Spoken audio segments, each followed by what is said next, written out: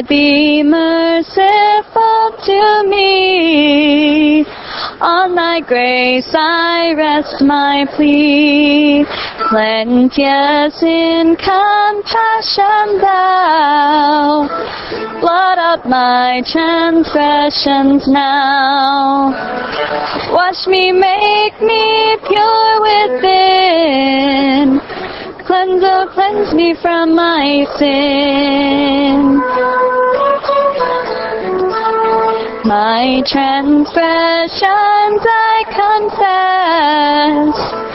Grief and guilt my soul oppress. I have sinned against thy grace, and provoked thee to thy face.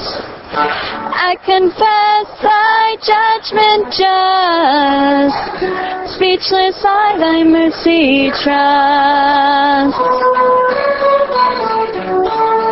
Broken, humbled to the dust, by thy wrath and judgment just, let my contrite heart rejoice, and in gladness hear thy voice. From my sins, oh, hide thy face, blot them out in boundless grace. Gracious God, my heart renew, make my spirit right and true. Cast me not away from thee, let my spirit dwell in me. Thy salvation's joy impart, steadfast make my willing heart.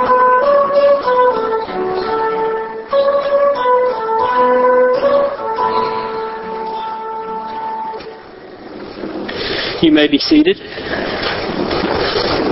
And if you would open your copy of the Scriptures to Galatians chapter 5, the last three verses of chapter 5, verses 24 through 26.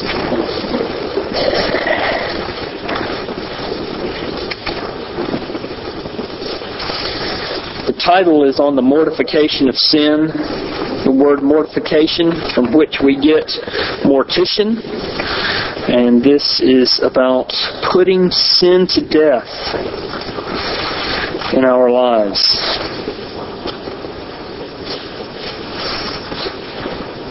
So one of the questions that you should be asking is, how do we do it? Or rather, how does the Spirit do it in us? Galatians chapter 5, beginning with verse 24. And those who belong to Christ Jesus have crucified the flesh with its passions and desires. If we live by the Spirit, let us also walk by the Spirit.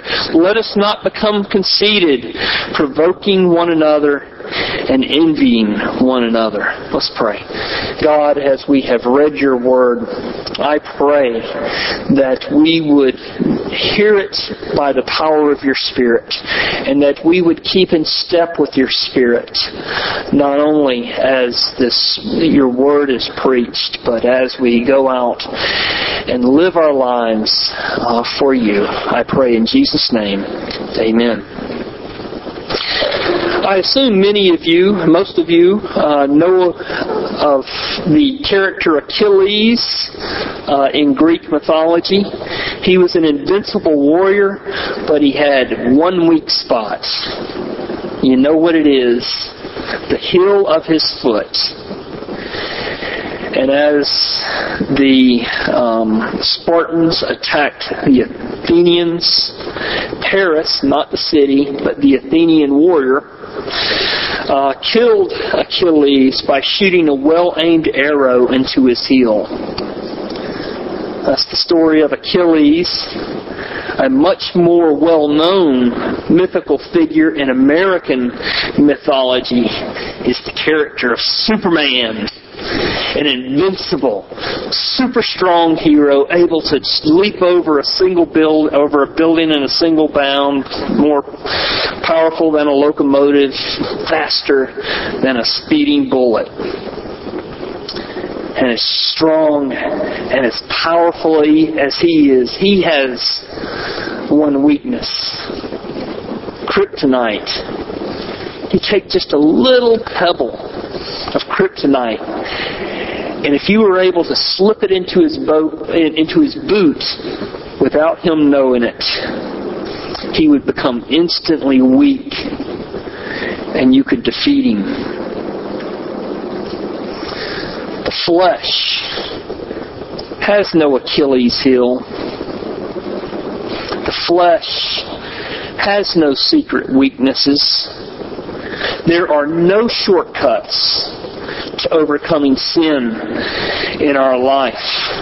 Overcoming sin is always a prolonged, protracted battle. It requires constant vigilance, consistent self-denial, and stubborn self-control. The good news is, and this is a battle, this is a war that you will win. God has promised that you will win it. So what is your role in defeating sin? What is your role in overcoming sin? Well, first of all, it is remembering that you have already been promised the victory. Look at verse 24. And those who belong to Jesus, or those who belong to Christ Jesus, have crucified the flesh with its passions and desires. Look at that verse intently, because I think probably you may have read it the way I tend to read it, and put it in the future tense. Those who are in Christ Jesus will crucify the flesh with its passions and desires.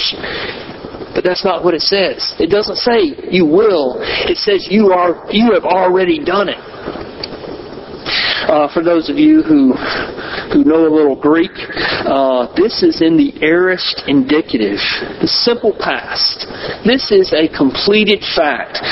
Paul is saying those who belong to Christ Jesus have already, not that it's still in the process, but you have already crucified the flesh. What this means is when you came to Jesus Christ, your old self, your old nature died. It was crucified with Christ. Look over a couple of chapters. Galatians chapter 2, verse 20. Remembering that he says, those who belong to Christ Jesus have crucified the flesh with its passions and desires. Galatians chapter 2, verse 20, Paul says, I have been crucified with Christ. It is no longer I who live, but Christ who lives in me. In the life I now live in the flesh, I live by faith in the Son of God. He says, those who belong to Christ Jesus, over in chapter 5, verse 24, have crucified the flesh. In chapter 2, verse 20, Paul says, those who belong to Christ themselves have been crucified. The reason we can crucify the flesh is because we ourselves in Christ Jesus have been crucified. Romans chapter 6 verse 2 says, we died to sin. How can we live in it any longer? Romans chapter 6 verse 11, the Apostle Paul says, because you've died to sin, believe the facts. He says, in the same way, count yourselves, or believe what the Scripture says. Count yourselves dead to sin, but alive to God in Christ Jesus. Therefore, and I'm adding in my little commentary, therefore, because you have died to sin, don't let sin reign in your mortal body so that you obey its evil desires. You have died in Jesus Christ. You were crucified with Christ. Your old nature was crucified with Christ. So why should you live under the power and reign of sin? It is a defeated, it is a dead enemy. In Romans chapter 6, I want to make this distinction as well. This is actually a distinction that the Apostle Paul makes. In Romans chapter 6, he says, we died to sin, or you have been crucified with Christ. This is in the passive. The past tense, but it's passive. You died. God killed you. God crucified you. Your old nature in Christ. That's something that happened to you. This happened at your conversion. The moment that you came to Jesus Christ, the moment you cast your faith into Him, you died. You may not have realized it, but a death took place. A burial took place. Your old nature was crucified in Christ. That's something that happened to you. Something else happened at your conversion. This is not something that happened to you. This is something you did. What did you do? This is what Paul's talking about in Galatians chapter 5, verse 24. You crucified your flesh. Aorist, active, indicative. You crucified your flesh. What you did was you took your flesh and you nailed it to that cross. Nailed it there. You crucified your flesh. You say, Pastor, what are you talking about? I've never heard anybody talk about crucifying their flesh. Well, you may know this, what I'm talking about, by the more common way of expressing it. You repented of your sins. When you turned to Jesus Christ, you turned away from your sins. And at that moment, Paul is saying, at that moment when you turned from your sins to Jesus, you were nailing your sin nature, your sins, to the cross of Christ. You were repenting. This is something that happened simultaneously. When you trusted Jesus, you repented of your sins. We could say that true saving faith is a repentant faith. Or we could turn it around and say true repentance is a believing repentance. There's two sides of the same coin. There's not... Saving faith does not exist without repentance. True repentance does not exist without saving faith. This is not in my notes. I'm going to regret it when I look at the clock in a few minutes for adding this in. But Judas, remember, it talked about him being sorry for betraying Jesus, and he went and cast the coins, the 30 coins down at the feet of the priest, the high priest, and everybody, and then he ran out and hung himself because he was so sorry for what he did. But that was not true repentance. It was not mixed with faith. True faith is a repenting faith. True repentance is a believing repentance. Two sides of the same coin. You can't have one without the other. So what Paul's saying here in Galatians chapter 5, verse 24, is he is saying your battle with sin is a battle with a defeated, crucified, already dead enemy. And those who belong to Christ Jesus have crucified the flesh with its passions and desires. God is not fighting a losing battle in your soul. I know it feels like it sometimes. I know it feels like you're losing the battle. I feel like I'm losing the battle myself. Oftentimes. I'm not talking about pie-in-the-sky stuff here.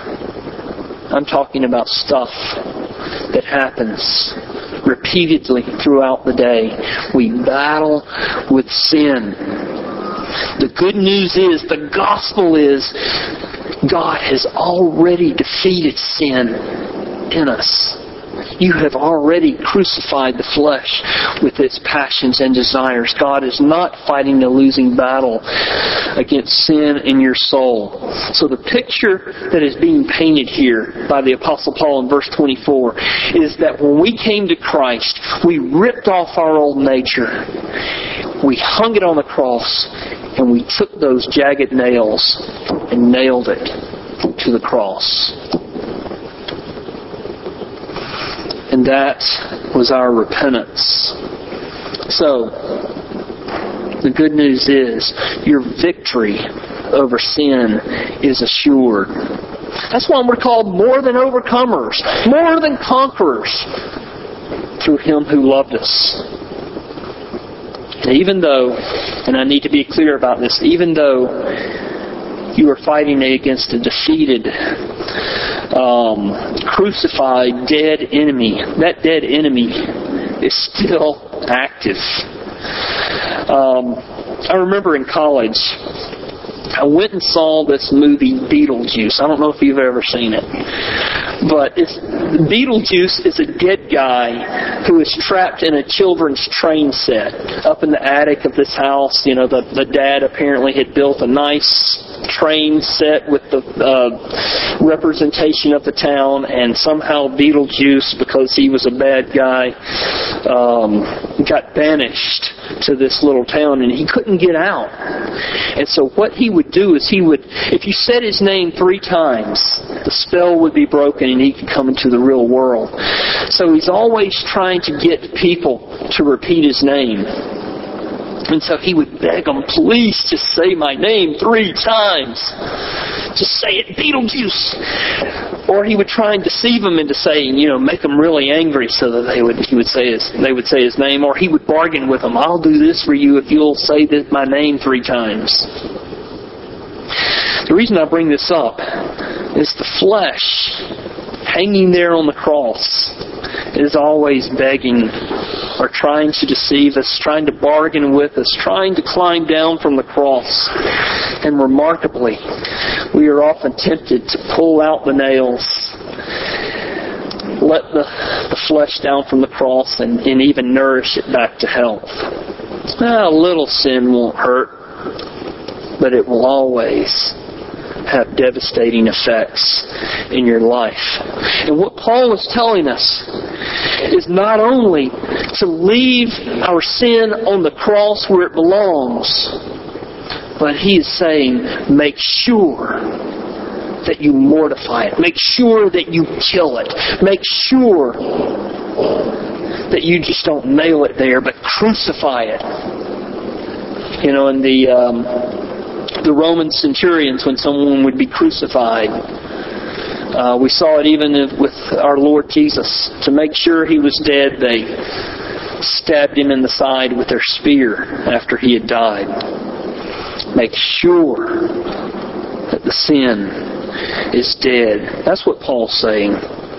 He's saying if it has made its way down, put it back up there, and then pound those nails even more deeply into the cross. So the question becomes, how do we keep the flesh up on the cross? How do we keep our sin nailed to that cross? If it's crucified, how do we keep it there? Well, ultimately, it is the Spirit of God who helps us to keep the flesh on the cross. Look at verse 25. If we live by the Spirit, let us also walk by the Spirit. We live by the Spirit. It is He who keeps our sinful desires with His passions and desires up on the cross. And the Holy Spirit, when we came to Jesus Christ, not only did we trust in Him, not only did we repent, turn from our sin and nail our sinful nature to the cross, but the Holy Spirit, God Himself, took up residence in our souls. The Apostle Paul, again in Romans chapter 8, in a parallel passage with the one we have before us, he says, "Therefore, brothers, we have an obligation, but it is not to the sinful nature," because sinful nature is dead. It's hanging on the cross. So we have an obligation, but not to the sinful nature to live according to it. For if you live according to the sinful nature, you will die. But if by the Spirit you put to death the misdeeds of the body, you will live, because those who are led by the Spirit of God are sons of God. Because the Holy Spirit, or because Jesus, by His Spirit, lives in us, we live because of Him. And because we live because of Him, doesn't it make sense that we would walk with Him? If we live by the Spirit, look at verse 25. Let us also walk by the Spirit. I never thought I would say this. In my first several years in ministry, when I would preach from the NIV, I would get so frustrated because I would say, the NIV says this, but the Greek says this. Don't be confused, and so you need to write in the margin what the Greek says, because NIV would stretch the meaning of a word from time to time. They would try to make it more clear, and sometimes they would mess up the meaning. The ESV is wrong here on this passage. The New International Version is more clear when it says, let us keep in step with the Spirit. I'm looking at this word in the Greek, and I'm expecting, when I'm looking at the word walk, I'm expecting to see the word peripateo, which is the normal, common word for walk. The word peripateo is not in the Greek. It is the word stoikomen, and that's the third person first person plural. Stoikomen. It's a military term, and it's the idea of keeping in step.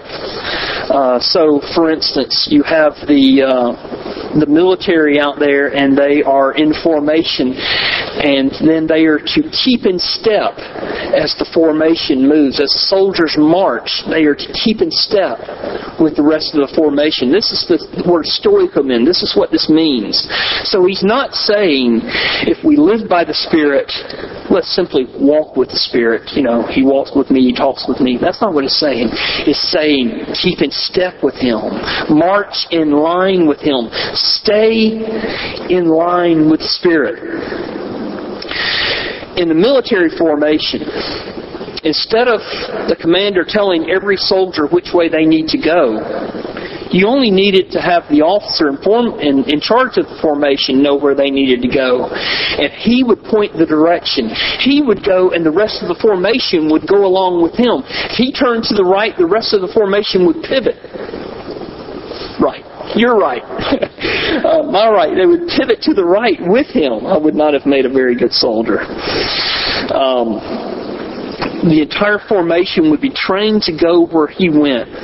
And if you couldn't see where the officer was going, that's okay. If you're in the middle of the formation and you're short and you can't see over everybody else, that's okay. Because you just go where the rest of the formation goes. If the rest of the formation turns to the right, then you're just turning right along with them. You simply keep in step with the person ahead of you in the formation. And this is, I think the Apostle Paul uses this word stoikomen purposely to illustrate something very important for the Christian life. The Holy Spirit, if you will, is our drill sergeant. We follow Him. He leads us in a life of love for God and for our neighbor. And He barks at us when we get out of line. Or theologically, we call this conviction of sin. This illustration also serves us well in another respect, and I think the Apostle Paul intended for us to see this. Because verse 26, he goes right on, let us not become conceited, provoking one another, envying one another. And his point here is we are not expected to walk along the Spirit with the Spirit by ourselves. We're not simply to keep in step with Him as lone rangers. We are to keep in step with the Spirit within the formation of other believers.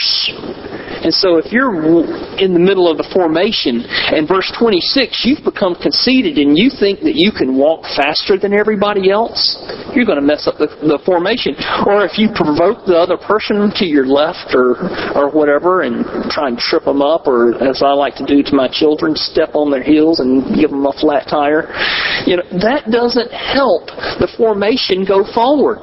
So don't provoke one another. Don't envy one another. Somebody else, they're stronger and bigger. And so you're envying them and you're thinking about them rather than what you're to be doing. No, you stay in the formation. In other words, Christians are not expected to overcome sin by themselves. Christians are expected to overcome sin by staying in formation, by having the help from other believers. You may not realize this, but if you are in Jesus Christ, you have believers marching in front of you. You have believers marching behind you. You have believers marching at your right and your left hand. Their presence is intended to help keep you in line, to help you walk more faithfully with Christ, to keep in step with the Spirit. You start getting tired, they encourage you to keep going. You get out of line, they encourage you to get back in line. They pick you up if you stumble. This is who we are as the body of Christ. One of the things that we've been talking about as a session is we've not done this difficult work as well as we should of keeping the congregation in formation. We feel like we've let a lot of people run on their own without insisting that they run the Christian life within the strength of the body of Christ. And I take that responsibility. And so it is my singular focus to help us as the body of Christ to gather up in formation so that we can run with the strength of each other. The little illustration of the campfire. You push the embers together and the fire, becomes stronger and more heated. Have I oversimplified the battle plans in our overcoming sin? Or have I understated the fierceness of the battle in our war against sin? To conclude, I want to talk about the fierceness of our battle in our war against sin, and then talk about the battle plan. Romans 8:13 is an almost exact parallel of our passage here in Galatians.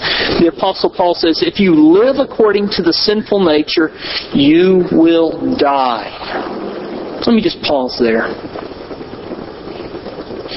If you live according to the sinful nature, you will die.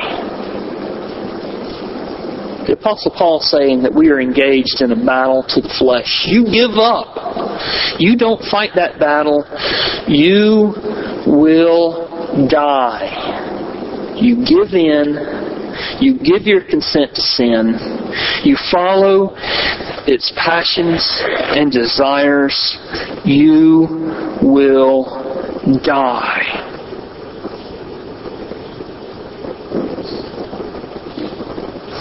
But if by the Spirit you put to death the misdeeds of the body, you will live.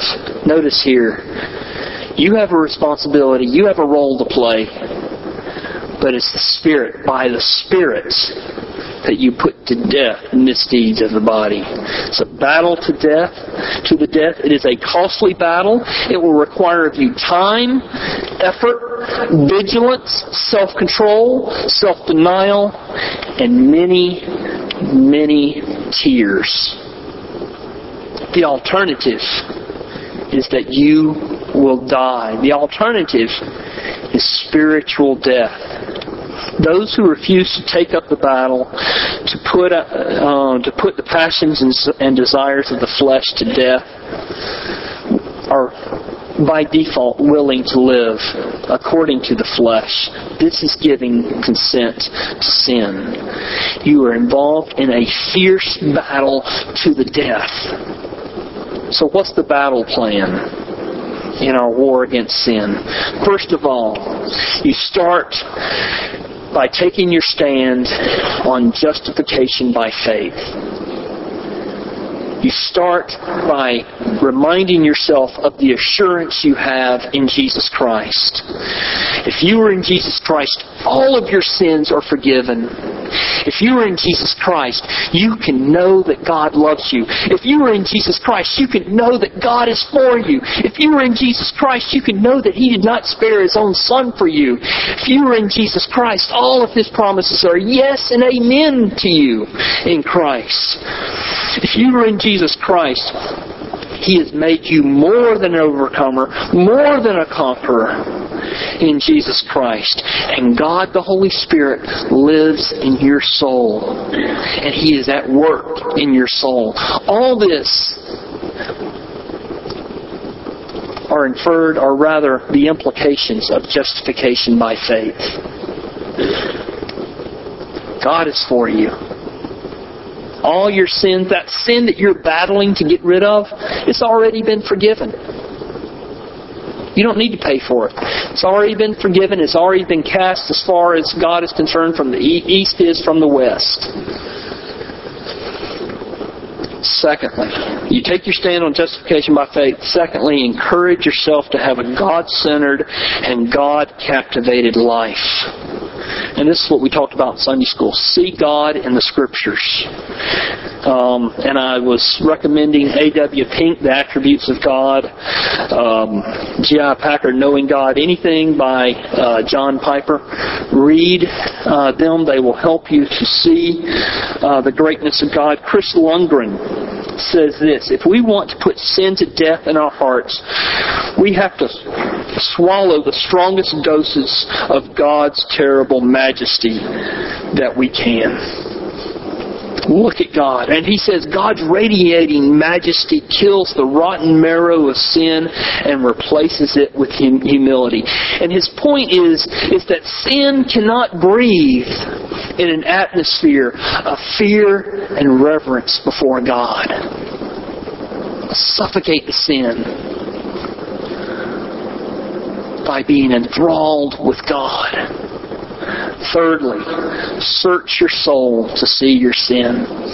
David in Psalm 139 says, "Search me, O God, and know my heart. Test me and know my anxious thoughts. See if there is any wicked way in me and lead me in the way everlasting." This is his solemn prayer at the end of Psalm 39. Do you remember how he started Psalm 139?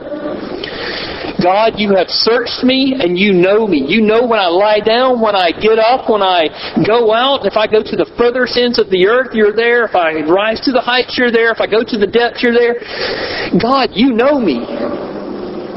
And he spends the entire psalm saying, reminding his soul, God, you know me. And then he comes and he asks and he makes this prayer. Seems like the prayer should have been at the beginning. Search me, O God, know my heart.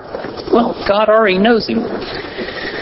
And what's happening here, David knows that it is a scary thing to look into your soul honestly before God.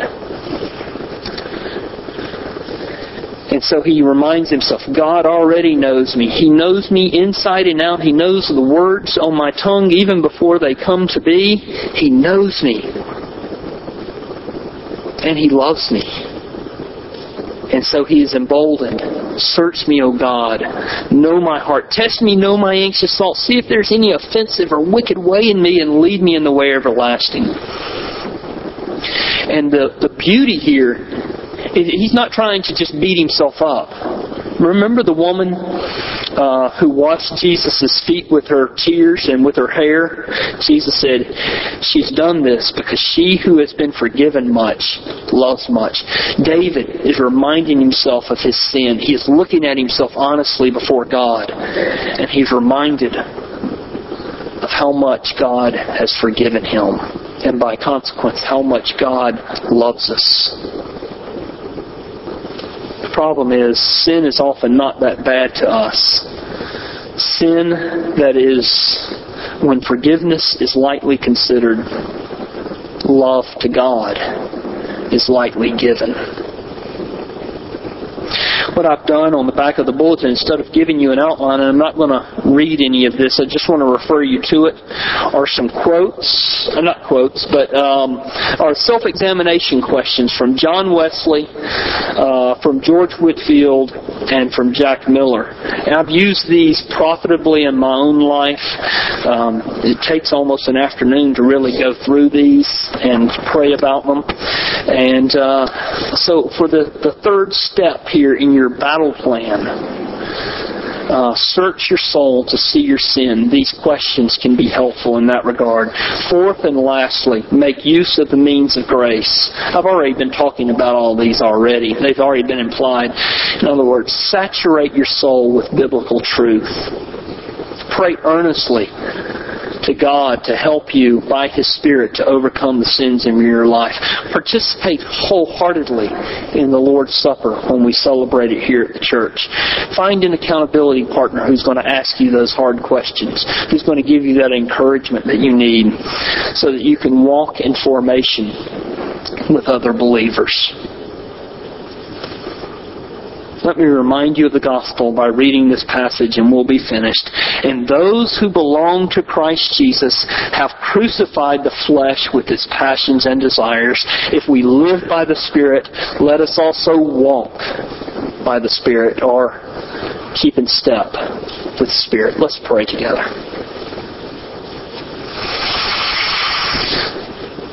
Oh Lord, I worship you that the issue of the battle between ourselves and our sin has never been uncertain, and that it will always end in victory.